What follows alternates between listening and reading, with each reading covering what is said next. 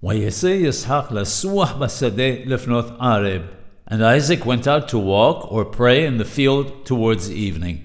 Our rabbis tell us that this is the source for the fact that we say that Yitzhak Abinu alav shalom, Isaac instituted the Minha prayer. As we know, the importance of the Minha prayer is learned out from the fact that Elijah the prophet Eliyahu Nabi Zechor Latov was only answered during the Minha prayer in the matter of the prophets of Baal. As it says, Aneni Hashem Aneni, answer me, O Lord, answer me. He prayed, answer me, twice. Once so that fire would descend from heaven, and once so that people would not believe that it was sorcery.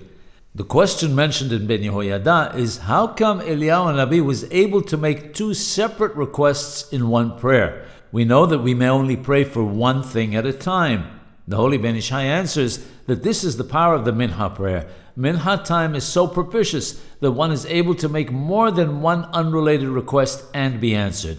This is in contrast to the other prayers where one may only ask for one matter at a time.